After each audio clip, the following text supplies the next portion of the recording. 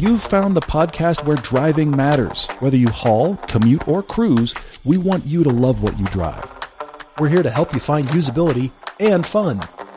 From first-time buyers to jaded experts, we believe everyone is one great car away from being car obsessed. I'm Paul. I'm Todd, and this is the Everyday Driver Car Debate.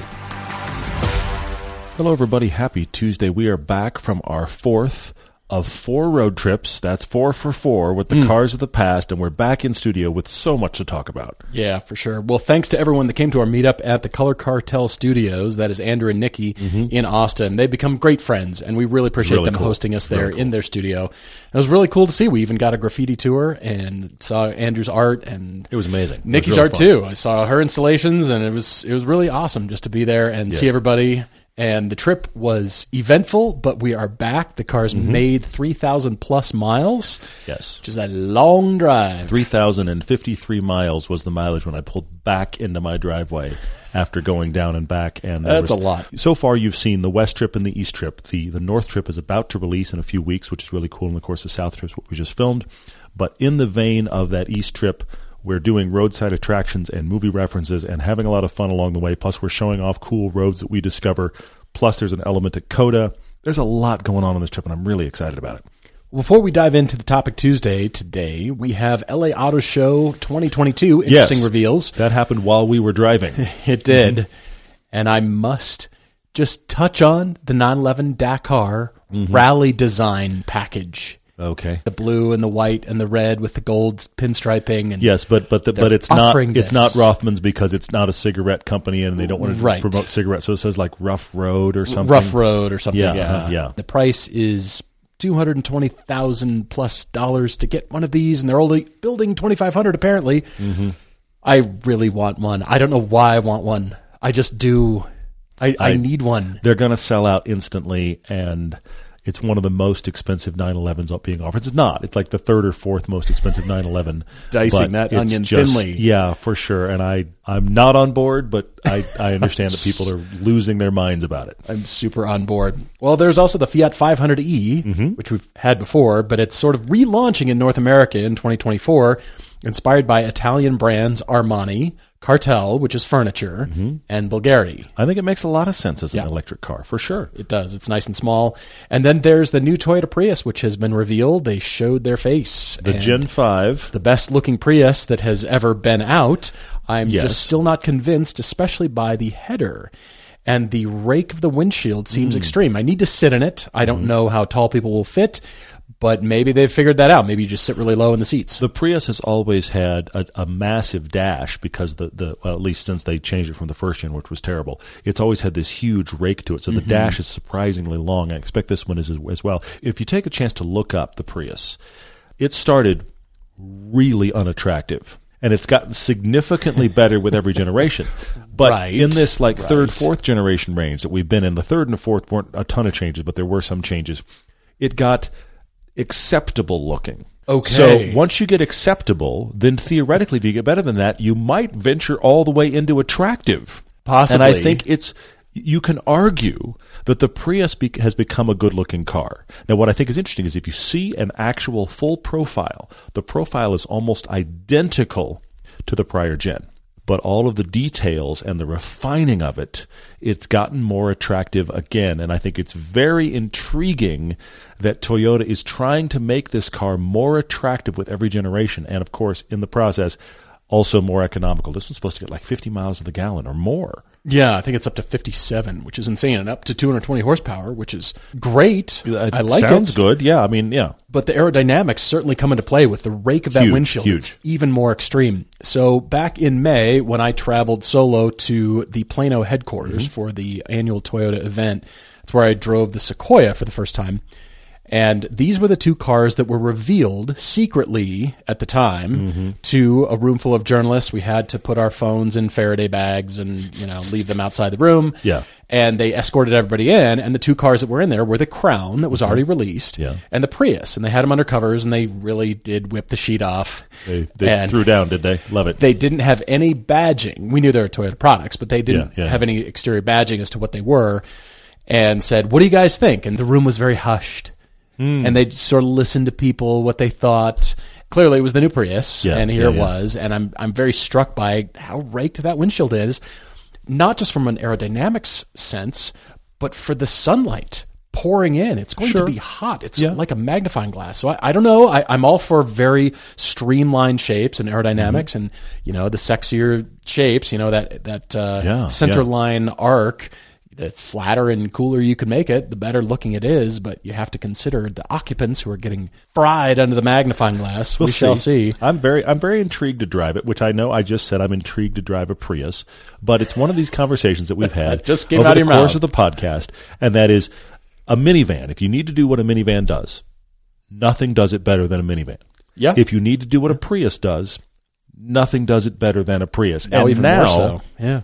the Prius may be an attractive car on top of being really good at being the Prius. If it's okay, I'm going to go way out on a limb here that's very shaky and I feel like is going to break. If it's actually decent to drive, that will be quite a trifecta of more attractive, doing Prius things, and good to drive. I'm not holding out hope for that. I'm expecting it still drives like a Prius, which is not engaging, but perfect for commuting and getting gas mileage. Sure. So if it does that and still looks halfway decent, this may be a real win for them. I think it has real potential. You notice the surfaces are very simpler. They're a lot simpler. On Absolutely. This car, for the better. which is interesting. There's also the Genesis X convertible concept. I believe they have out-beautifuled Mercedes-Benz. This is a car Mercedes doesn't make anymore. Stunning. Yes. Gorgeous. Yes. The fact that they're really going after a sense of classiness and style is currently reflected in their cars and SUVs. But the direction that they're showing is absolutely spectacular. Hats off to Genesis. Agreed. And then there's the VinFast brand. Many of you have written to us asking which electric car manufacturers should be taken seriously, which should be ignored and sort of flash in the pan. They're a startup and they're not sure what they're doing. Well, VinFast is a Vietnamese brand established in 2017. Showrooms are already located in California. And quoting from a Wall Street Journal article written by Sean McLean, buyers pay one price for the vehicle, and then they lease the battery for a monthly fee. The company offers 2 battery subscription plans costing anywhere from $35 to $160 a month, depending on how much you want to drive, the model purchase, and the type of battery. But that fee includes the maintenance and replacement when the charging capacity drops below 70% of its original capacity. That's interesting, isn't it? It's an entirely new take, a different take on what everybody's thinking about batteries in electric cars. So after 70%, if it won't get to at least 70% of its original capacity, they'll swap it out because you're leasing it. And they said this leasing model has driven the price of their cars down to begin with, and then eliminates risks for the consumer because service covers all repairs, maintenance, and replacement costs, including the swapping out of the battery for a newer one. But beyond that, their vehicles, even though they're SUVs, they do have a style to them, a unique style that you cannot place unless you know the VinFast brand and VinFast look. Fair. They're in North America now, so I'm intrigued And to you're drive right, it one, doesn't certainly. look derivative of anybody else. It very much really looks doesn't. like their style. It almost looks like it would be like a Renault or a Peugeot. It Sure. almost feels like that because it feels just quirky enough to be off of the normal stuff we get here, and yet it's this VinFast stuff. I'm looking at photos right now, and of course they have a logo that you've never seen on anything else. Yeah. Because why would you? VinFast is a weird name, but okay, all right. They're already pretty big in Vietnam already as a company, providing other kinds of goods and services. So here's the cars, and I wonder if it proves successful, first of all, and if it does prove successful, then other manufacturers going, what are you guys doing over here? Maybe we should try that. When you want to wash your car but you're short on time, Griot's has 2 new ideas for fast and easy washing in your garage or driveway without even having to rinse. Try the rinseless wash and wax kit or the waterless PFM spray-on car wash kit from Griot's Garage. They're both ideal if the weather has gotten colder outside, or you're an apartment dweller, or if you live in an area where hose and bucket washing is restricted or inconvenient. You can get a perfect wash indoors or out in a quarter of the time it takes to wash a car normally. These kits are a no-hassle way to keep your car looking really sharp. Remember, Griot's Garage products are 100% guaranteed, and all their liquid products are made right here in the USA. When you're ordering at griotsgarage.com, use the code eDriver for 15% off liquids and 10% off everything else on your order just for our audience.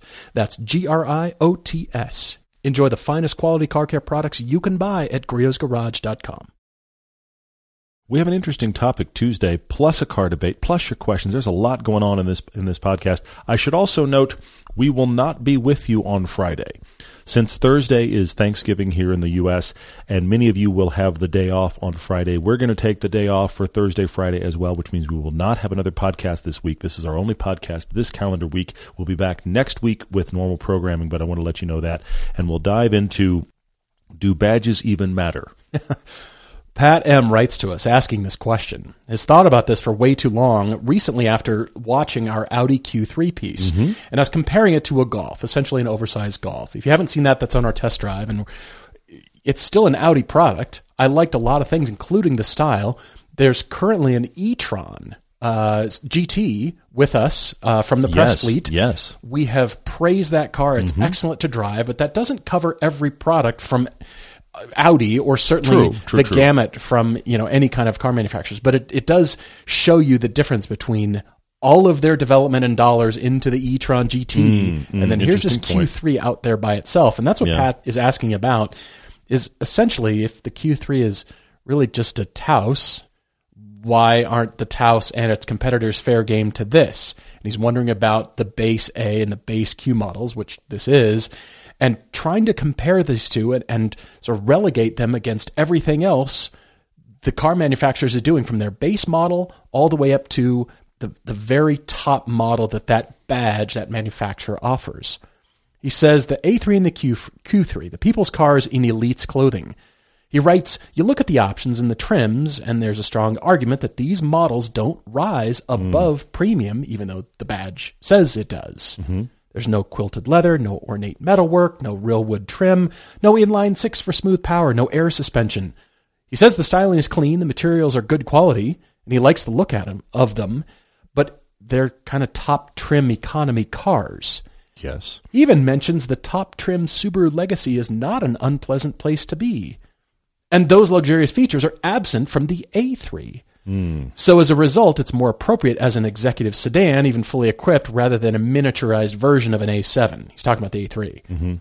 And meanwhile, entry-level IS or A-class sedans either have these features for extra options or tech to clearly denote themselves as the starting point of luxury. And then he says, let's talk about that's too much money for blank kind of car. This has happened to Kia and Hyundai over the years. Well, it's expensive for a Kia because of the perception you already have in your mind. Rather than driving it for what it is and thinking, kind of doesn't matter, the badge on the hood. That's an excellent car, and it feels like worth my $40,000 or whatever that is. Or conversely, we drive some car with a big elite badge on the front, and we go, yeah, but there's a better car over there without an elite badge. Pat asks if he's missing something so amazing about the Q3 or other low-end models from premium brands that make it inappropriate to expand their comparison. Do the materials and designs of these type of cars really elevate them above lesser brands to a degree that separation is necessary? He writes, obviously the manufacturers and their marketing teams themselves are responsible for such the positioning, but are car enthusiasts and us, the automotive media, responsible for perpetuating it? And can it be changed, or should it be changed? Are all of these above observations indicative of a crime against humanity or the automotive kingdom? Or is it best to just hope there's enough people with an open mind to make judgment on what each car says and not what the badge tells them? Well, yes, and he's also touching on another fascinating thing here, and that is every manufacturer, when they release a car, if you look in the press materials or elsewhere, they tell you what they think it competes with, or to put it another way, what they want you to believe it competes with. And we, here at Everyday Driver, because we throw out badges, or we try to, often put things in odd comparisons. And it reminds me when we had a Mercedes CLA, and we put it with the Mazda 3. We had a conversation about the fact that Mazda was reaching up and Mercedes was reaching down, and they kind of met in the middle. Mazda really likes a comparison like that. Mercedes really does not. Exactly to his point, Mercedes, because it's Mercedes, shouldn't you only compare that to the A3, and shouldn't you only compare it to the 1 or the 2 Series BMW? Well, you can, of course, certainly. We as beings, we as people, we don't shop like we're told. One of the examples I can always think of is, and this was years ago, but one of the things I always thought was really funny is that people shopping a Wrangler, when they fill out forms about other cars they were considering, you know what's always on that form? The Miata. Now, Yeah. people building Wranglers never thought the Miata was competition. But why is it competition? Because I'm looking for a fun daily convertible. Right? I could get a Miata or I could get a Wrangler. They both kind of bang around fun. I could take them both to the beach. You see how we as humans connected them. But the marketing department would have never done that. Totally. So one of the reasons we get into conversations about actual comparisons, and we loved that Mazda versus Mercedes piece because it was Mazda reaching up and Mercedes reaching down, and there's supposed to be a separation. But Lexus is the one that broke it. Okay. Lexus is the brand that said it doesn't Lexus with the LS and Acura with the NSX are the two that really perforated these two barriers, I feel like, and said the brand doesn't denote the better car. Because the LS when it came out was better than the S-Class, and the NSX when it came out was better than Ferrari. And that's mixed up the whole soup sum. And we as humans should always shop for best car, best price, best performance. Sure. The problem is that automotive journalists are not incentivized to mix and match.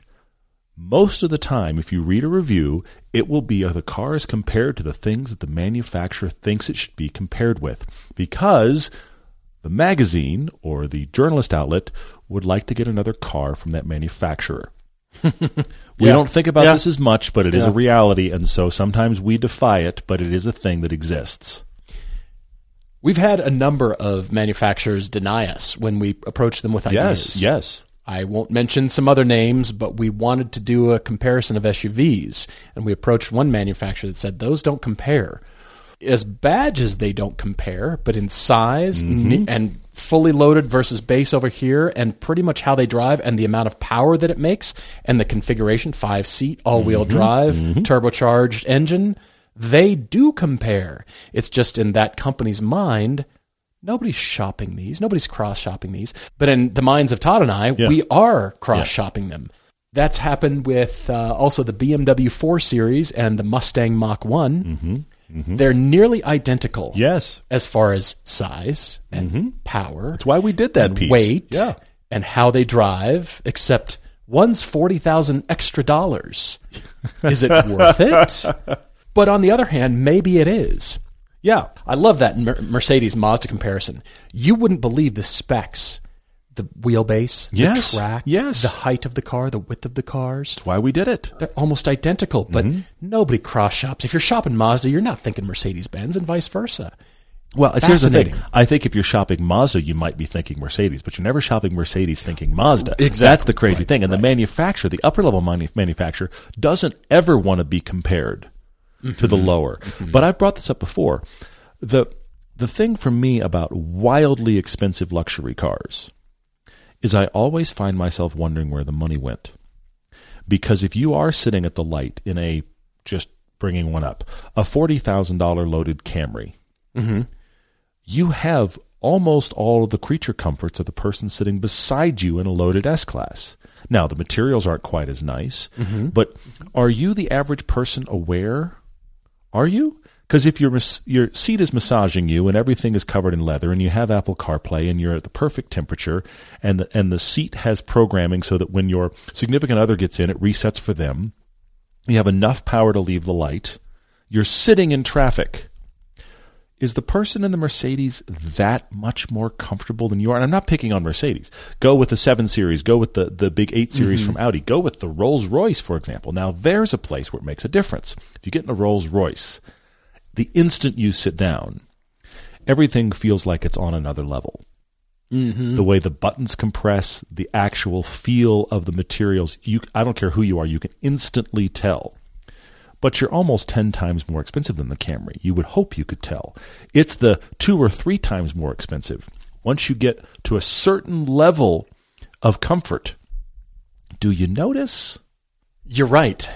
Pat, I think the answer to your question is that manufacturers think they're leaving money on the table if they don't offer those lower trim levels and lesser models. And they can't entice people to the brand. That's really what it's for. It's almost like a loss leader kind of product at your favorite home refurbishment store. Okay. You pick up a faucet, and it seems like, what a deal. They can't sell enough faucets to make a profit. But you know what? You're already kind of into that brand. There's other products from that company. I would love to say that my favorite brand, Porsche, doesn't do that, but I am wrong. We wouldn't recommend buying the 4-cylinder Macan. Yeah, we don't. That's true. That's a very good point. Yeah. Why do they even offer this? Porsche is a premium brand. Why are they? I've wanted them to build some sort of base 718, base 550, smaller sports car, but other car companies could do that very thing, some kind of mid-engine, cool, fun thing, and bring the price down. It doesn't have to be Porsche, and to have a Porsche badge on it doesn't really make it any better. I mean, maybe the engineering or the dynamics might be, but then that drives up your price for that car. Yeah. In the case of Audi and Volkswagen, why does Audi need to build that A3 and the Q3? To bring people to the brand, as you said, Todd. It's a entire mindset from cradle to grave. Yes. From when the time you start driving, you like the style of Audis, you're a working professional by your mid to late 20s, early 30s, and you can afford a Q3. Brings you to the brand. Man, have you seen that R8 sitting in the showroom, though? Yeah. I can't wait till I can afford one of those. And then throughout your career, you move up. That's the reason for the 3 and the 5 and the 7 series. And Mercedes does the same thing. That was always the thinking for decades. But that has been completely upended by brands like Genesis. Have you noticed? They don't offer a low-end anything. Fair. Okay. If you want something that's less expensive and still a decent sedan, may I direct you to our Kia and Hyundai showrooms? That's a good point. But as a brand, I feel like you're getting your money's worth with Genesis.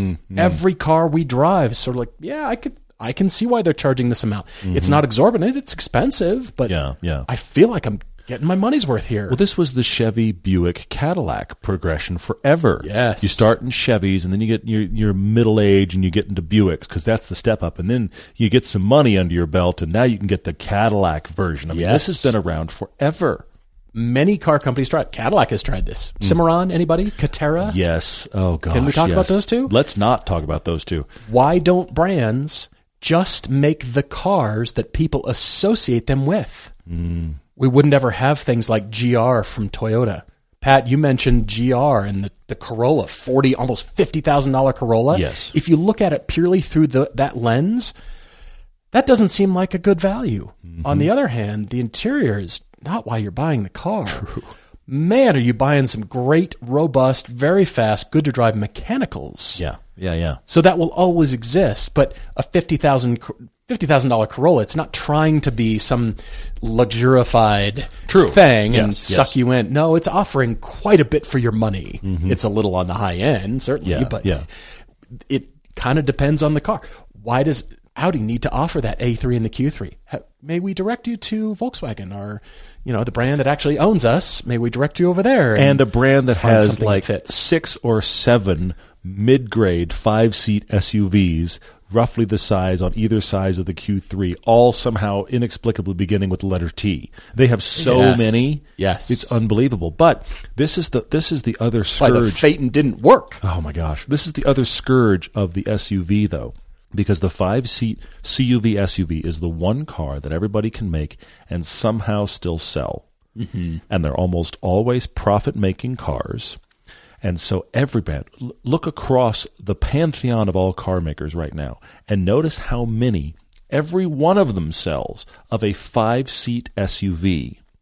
Because if they find a micro niche of a slightly smaller 5-seat SUV, well, but our competitor offers that, so we should too. Because that is the one market segment that everybody seems to be making money right now. You notice they're not fighting each other to make a sports car. And they're also not fighting each other to make executive sedans.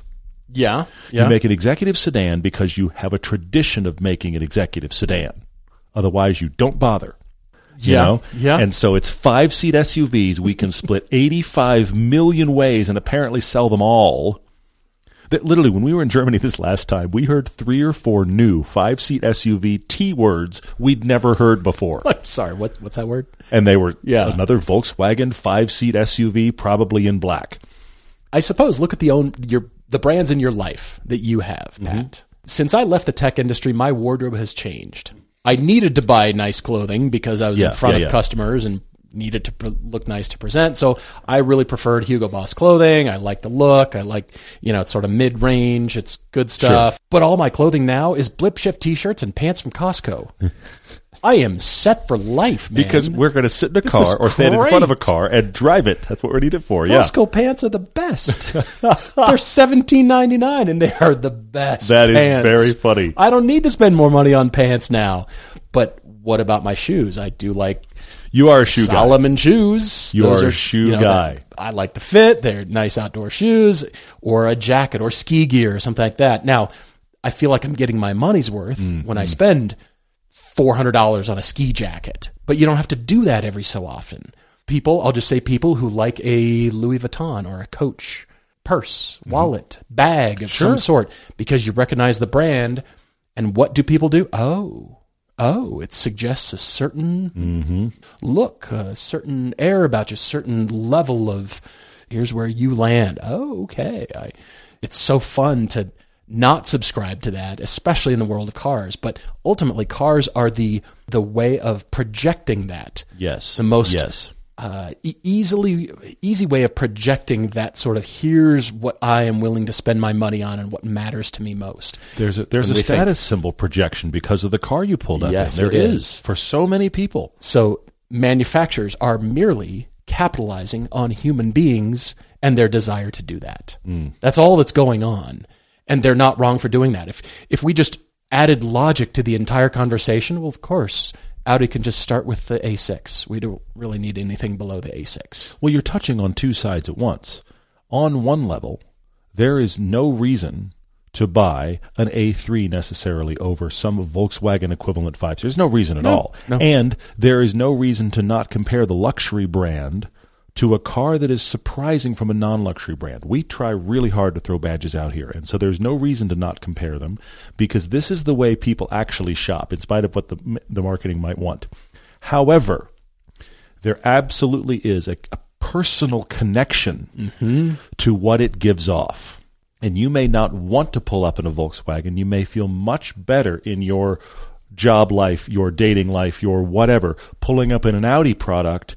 You feel like you're part of the club or projecting properly for your setting in a way that a Volkswagen equivalent product will not work. And we've had people write this podcast, I have this kind of job, so these brands are out. On both sides. Yeah, I can't get a brand that is that nice because I have this job and I can't project that level of wealth. But I could go buy a wildly expensive Ford pickup and nobody will ask a question. We've had those podcasts. That's true. We've had the flip side.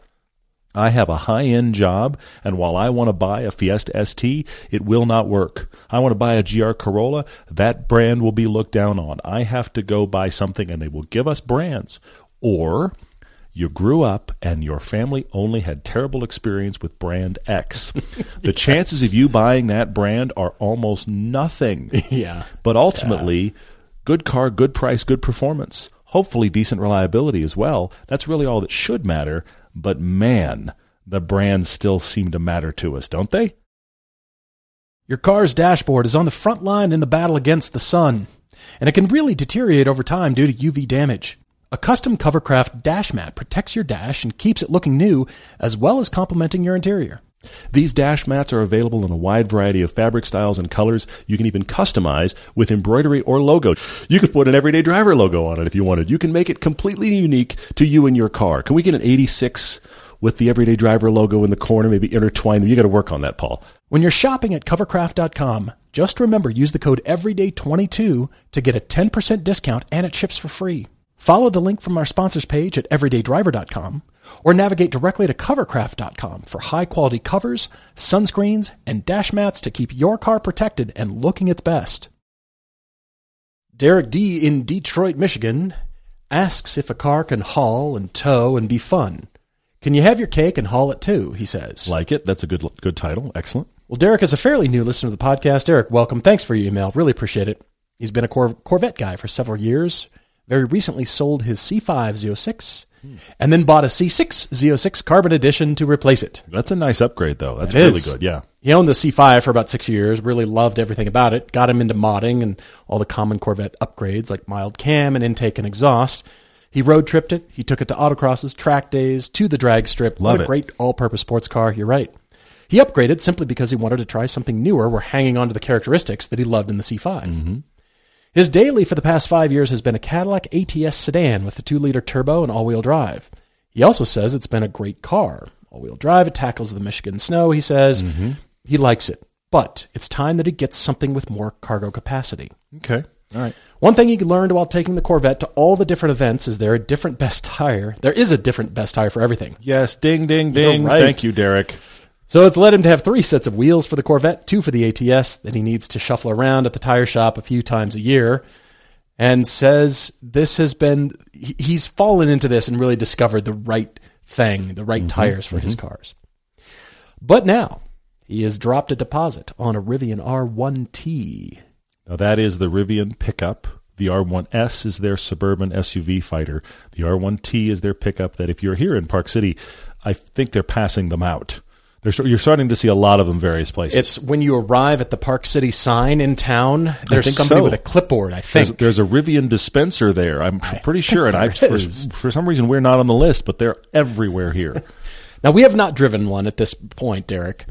He's got an estimated delivery date within the next 2 months, which is very soon. Very cool. So this is number 1 on his list at the moment. It's going to have massive acceleration that will rival his Corvette, probably out-accelerate your Corvette. Probably true, yes. He says it can handle any cargo needs he will ever have, the ability to haul wheels and building materials. I don't know why 4x8 sheets of plywood are still the standard, but I guess it is. It is the standard, though, yes. Mm-hmm. He's thought about the ability to tow his Corvette would open up opportunities to take it to events that are further away. The Rivian can handle that, too, 10,000 pounds of towing capacity.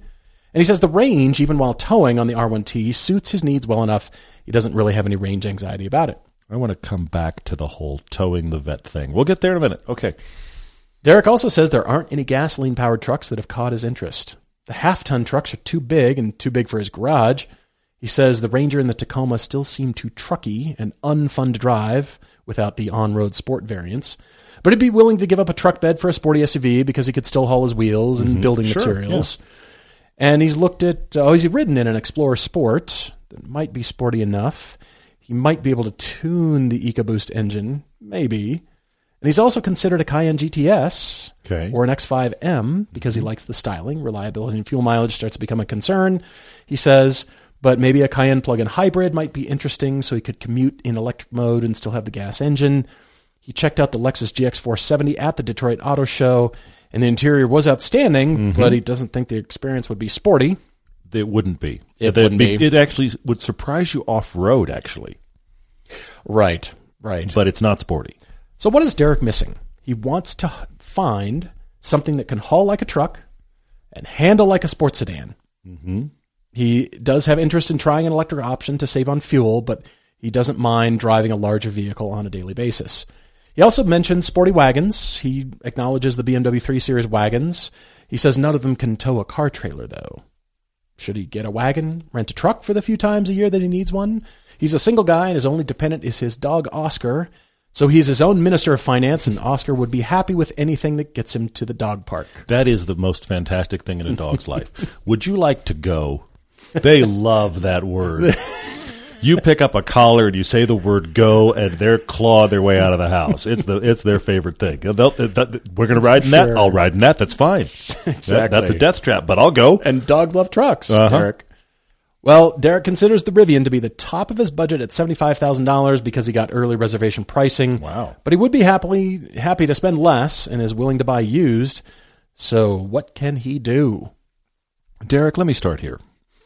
I really like the Rivian idea. We've been in them. We haven't driven one. We've been in them. They're very cool. They're everywhere around town here. Here's where I'm confused. The Corvette, the thing the Corvette does better than almost any performance car sold is saw miles. Mm-hmm. Mm-hmm. The Corvette has a surprisingly big hatch. In fact, the C6 that you have now has pretty much the largest hatch capacity of any Corvette ever. It has a nice size hatch. It's good for long distance. It's great for cross-country trips. And it's one of those cars, like the 911, you can drive it to the racetrack, race it, drive it home. Why are you considering towing the Corvette? It's a good question. Drive the Corvette to said event and drive it home. Yeah. And also, the one thing that makes an electric truck show its issues is towing with it. That's the number one True, thing that yeah. brings down its capability and its charge Yeah. time. You're talking about, you think the Rivian would help you go long distances towing the Corvette. That's the one thing I actually think it won't do well. You could get there. Certainly, obviously, you can charge it, you can set up your world, and you could do a nice long-distance trip. But I would suspect that if you drove your Corvette a long distance to a track day, it would take you half the time it would to tow it with the Rivian. I'm struggling with the Rivian as a tow vehicle for your car that you could drive to the event. That's my big struggle. I do like the Rivian. I think you would thoroughly enjoy it. Paul said it earlier. It would probably out-accelerate your Corvette. It is a fantastic size of pickup. They look, in images, they look pretty big. They're not very big. They are like Nissan Frontier sized or Tacoma sized, but they look huge. You sit them next to a TRX or even an F-150 and you go, that's not a very big truck. Right, it's a very right. usable truck. So that's interesting as well. So I don't think you'd have a problem with that. I'm going to, real quick, I think your Cayenne is a fascinating all-arounder choice. It doesn't sound to me like you need a pickup. A Cayenne, even the hybrid Cayenne, would tow your Vette much further in less time than your Rivian would. It would have surprisingly good dynamics, and yes, you could get a little bit of all-electric out of it. I don't have a problem with the X5M, but the Cayenne at least has the e-hybrid option. So I think a Cayenne is a better all-arounder with tow capacity. It also has the covered back. Of course, you couldn't do 4x8 sheets of plywood, but it doesn't sound like you're a guy in construction. So I think all of your wheels and tires, I do it with our Cayenne. It'd be fine. I think that is a better choice for your needs, but I have thought of a wild card I can come back to in a minute. Oh, okay. Well, Derek, thanks for the email. I really appreciate it. I am intrigued by your Rivian deposit, and I think you should get it. Okay. If there's one thing that I learned on our recent road trip is that all the trucks, electric or gas, can outdo anything sports cars can do. They just can. We got passed by multiple F-250s and 350s and Ram dualies and every kind of truck, towing big trailers in the left lane, up a hill, passed at high speed. This is what they do in West Texas, folks. What? They drive big pickups hauling trailers at 90 plus. How are these trucks this powerful? They are. And they can hang with us in corners. You think, I got them in the corners. No, you don't. Not anymore. Especially even smaller trucks like the Rivian. I'll bet you that Rivian can out-accelerate your Corvette and probably scare it in corners, if not give it a Probably healthy. get close. You're not going to leave it behind. The only reason you will is driver skill, not car performance. Interesting point. The Rivian will be able to do everything your Corvette can do and so much better in every category. You name it, it will win. But the one place it doesn't is fun. None of those trucks and the guys roaring past us. I mean, it's like, what do you have, 900 million horsepower in that truck? How are you passing me with a loaded down full trailer? I don't understand. I have to pause us here and set the scene because we talk about this on the road trip, and it's only a small part of the road trip. But this was West Texas, the West Texas oil fields, where the roads are really flat. You can see forever. There's an oil derrick over there and a windmill over here. Yeah. And because we came out of New Mexico and we've been driving for a long time, cruise control's set like 88 or so, which, by the way, If you have cruise control. is speeding. Right. Okay, right. I'm speeding at 88. Okay, it's posted somewhere between 75 and 80, depending on the road we're on. It was frequent for us to get past like 88 was 50 by 250s and dualies and guys hauling like oil equipment, like stuff I'm not sure how well tied down that was, but that will destroy my car if it comes off. Yes. Blowing by us. To the point that we were just laughing about it on the radio. We're like, we're going quickly. But apparently, believe it. they have places to be. The guys that weren't towing anything were passing the trucks That were towing towing, stuff yes. because they were even faster. Yes, they were. Doesn't matter the power plant, doesn't matter the truck. They're all huge, and they got work to do, and they do great in West Texas. They do great. But then I'm thinking, the car that you're still having fun, that's where sports cars will still win. Because fun. Electrics, electric trucks, electric SUVs from here on out will do everything sports cars can do, including keep up with you through a sharp corner. But you're not having fun doing it. The sports cars are where that will always shine. The light, always. small stuff has engagement. I hang my hat on that. Fine. And we're just laughing like, go be fast. Go tow a house and pass me while you're doing it up a hill while It was nuts. You're looking at your phone, drinking coffee, have a good time. Yeah. We're still having more fun, and I'm still slower, even though I can't believe I'm slower. Yeah, it was really crazy. So there are plenty of sports cars out there that are still faster and still quicker through corners, but you got to pay a lot of money for those cars. So once you get the Rivian, I think you're so jazzed about it, I don't think you should cancel the order. Okay. You know you can offload it. You can get rid of it whenever That is you true. want. He could get it. He could have it less than 6 months and easily turn around and get rid of it. Sell it what Absolutely. you paid for it. Especially for since he's getting it for 75, Yeah. the ability to turn that car around, you probably make money. I hate to say it, but it's true. You could, or even if you don't, you can get your money back out of it. You're looking forward to this experience, clearly. I want you to have it. Because you might either completely embrace and say, yep, this wins, Corvette, it's getting sold. Or, maybe both can coexist. I'd love it if they could both coexist. Yeah. And it sounds like they can.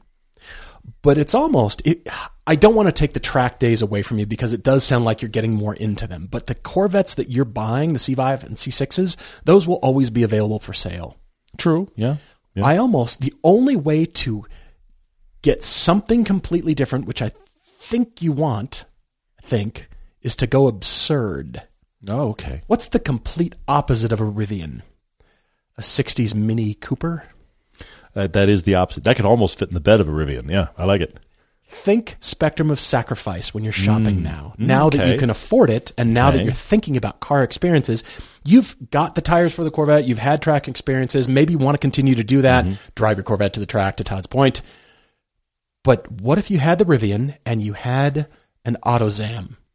Oh, there you go. What if you had the Rivian and a Suzuki Cappuccino? Very nice. Because the two experiences, that Cappuccino is far slower. It can't do any of the things the Rivian can do, but you're cackling at the absurdity. Yes, you're right. And so it has its place in your life for a different mood, for a different driving thing that you want to do, and therefore justifiable to have both.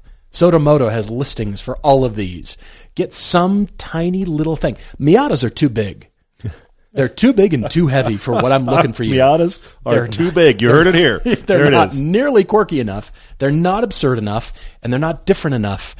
It needs to be the opposite far end of that spectrum to go get something that just, you know what? It jazzes me as much as the Rivian does in a completely different way. I like that. That's good. Way out there. What does that look like to you? Maybe it is some sort of classic. At least allow yourself to shop and dream and think about what if. You might end up getting the Rivian and keeping the Corvette, and that's an awesome garage. It is a very cool garage, yes. The Corvette still does different things than the Rivian because you're having such a great time on track. Yeah. And the noise. Yes, for sure. But what if you just thought about completely, wiped your slate clean? Rivian's coming. It's going to be a brand new experience, and you're going to love it for all the tech and the absurdity and the acceleration and the I can't believe this truck does these things. And then this little car in my garage, this little thing that hides behind the bicycles. It's this tiny little cheap thing that just brings me all kinds of pleasure and fun, and I love having it. And it's the opposite of Rivian. It's the opposite of EVs. I love it. Allow yourself to dream and think about those. I don't know what that would be. I always bring up Sotomoto or some sort of imported Japanese car. It's just weird and quirky or fun or different, turbocharged. Maybe you sell the Corvette and keep in the same price range. I was trying to find cheaper for you. Allow yourself to dream a little bit and get that opposite, the spectrum of sacrifice. What is that opposite of the Rivian for you? That's very cool. I have one wild card I want to throw out real quick. I think Paul's gone a fantastic place, but one thing you did mention here, Derek, is you said, kind of intrigued by a wagon, and then you walked away from wagons. You entertained the Cayenne. What about a Panamera hybrid? Because then you get the hybrid stuff you're looking for, you get the performance you're looking for, you get the usability of a wagon, and you can still have a really good option for less than $75,000, less than the Rivian. I think that's the wagon that solves the problem. That's cool. But it's wild card because you're leaning Corvettes or SUVs. You're leaning toward SUVs or the Rivian pickup. 1984 Renault R5 Turbo 2, anyone, for $60,000? Wouldn't have thought of that. That is very unique. $60,000, so it's out, but still, kind of weird.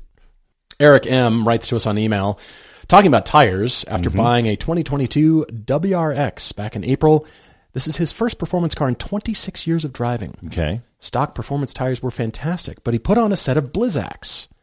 He says they're squirrely, especially at highway speeds. Doesn't seem to matter the temperature. They just don't give him the feeling of confidence compared to other cars he's had with winter tires. Should he have purchased performance snow tires, or does he need to suck it up and get over the squishiness? Well, the squishiness is something to embrace. That's the compound. That's the design of the tire. You're saying on highway speeds, just wait till you get those on some ice and some packed snow. Well, he's also saying everything pretty much above freezing too. I mean, if you're dealing with Blizzaks or pretty much any winter tire at 60 degrees on the highway, those don't feel like your summer performance tire. No. They don't even feel like your all seasons, because they've gotten kind of gooey in that situation. They're not recommended for those temperatures. But your 15-degree morning when it's snowy, you will be the happiest man on the planet. Exactly. Tool for the job. So you've got to either put them on when the weather hits or wait for the weather, but otherwise you're feeling that huge difference. That's what we talk about all the time when you put winter tires on. We watch for the triple peak on there. All weather tires and winter tires like the Blizzaks have these. It's a completely different driving experience, but you have them for those days for safety and for car control, and it is dramatic. You'll be towing out the UPS truck when it snows. You will Anyway, Michael Garrett on Facebook says, I'm guessing you're in England, I've recently seen an early Cayenne for £2,300. Good idea? Okay, first off, the UK, cars drop really fast when they're used. It has to do with the registration. I don't understand it all, but I know that they drop really fast. So used cars get crazy cheap. Early Cayenne is what concerns me here. The 03s to 06s run away. They were wildly unreliable, so much so that Porsche did not sell them in 2007. They were fixing stuff, and the 0.2 of the first gen was 08 to 2010. We have a 2010 that's been great. Do not get an 03 to 06. They are crazy cheap for a reason. Alex HC09 on Instagram says, is there a true definition of dream car? We've debated sports car. What is a sports car? And we decided on the car that everybody says you shouldn't have. That thing's going to kill definition. you. Yeah. What do you bought that? What do you think? Done. Ding, ding, ding. But dream car. There are cars that he aspires to own, but struggles to answer this question when asked, what is his all-time dream car? It's at different price points, and it's, of course, different for everybody. But you have to allow yourself that if you have a car that you can afford and it's in your life and you never see it going away, that could be your dream car. It doesn't have to be some crazy Ferrari McLaren. By the way, I don't really want a Ferrari 458. I really don't. We drove an 88, I think, at Speed Vegas. I believe so. And the traction control just neutered the entire experience. I've driven far better mid-engine cars that I would much prefer to be in. Just felt too filtered to me. Interesting. I don't want that car. There's others. The Lamborghini, by comparison, felt quite raw, very different. It's not for all the time. And it was a rare rear-wheel drive version of the Huracan, yeah. Quite a bit different. I need some more time with it to really decide. But then there's, what about a Lotus Evora GT? $100,000. It's expensive, but maybe attainable in your life at some point. And, whoa, that's kind of a never going to be built again kind of car. I know the Mirror's coming and based on some elements about it, but you know what I mean? Yeah, what if it's a GR Corolla? What if it is some affordable, aspirational, it's 50, 60 grand, you got one, and you don't ever see yourself parting with it? Why does it have to be a Koenigsegg? That's good. Have you tried living with a Koenigsegg or a Chiron, Bugatti Chiron? The amount of outgo, even if you have the money to afford it, still probably kind of stressful. Like, oh my gosh, this thing needs feeding again, new tires, service, what? Yeah. Wasting money on this thing? Well, there are people in the world that have that to blow, so doesn't have to be, though. I think there can be the money no object answer, and there can be the I might own one day answer, and they can both be dream cars. They can both be equivalent. Yeah. Geese1RBM on Instagram says, how important is a limited slip differential for a daily driver? He's thinking about getting a new daily next spring. It'll be used year-round, including winters. He already has a sports car for canyon tracking, etc. So this one would be strictly for commuting and daily use. He's curious if he has to move up to a more sporty trim of whatever he's looking at to get the limited slip diff, or will an open diff be fine? Actually, this is going to sound weird. I think the only reason you need a limited slip differential is if your daily use is going to include weird traction environments like snow. This is going to amaze you. No one is out there saying that the Lotus Elise does not handle well.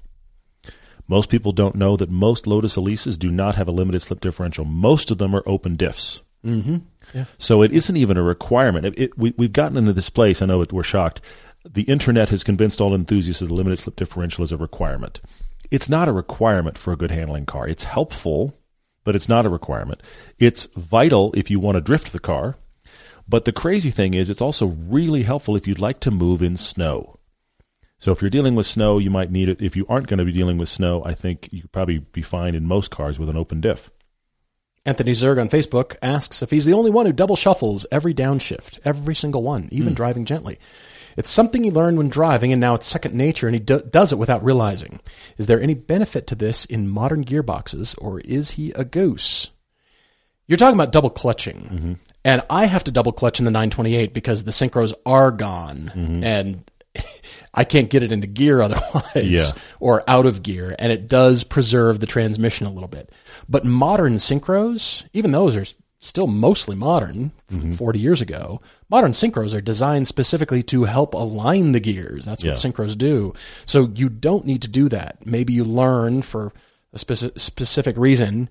You were saying you learned that it realigns the synchro mesh when you were learning to drive.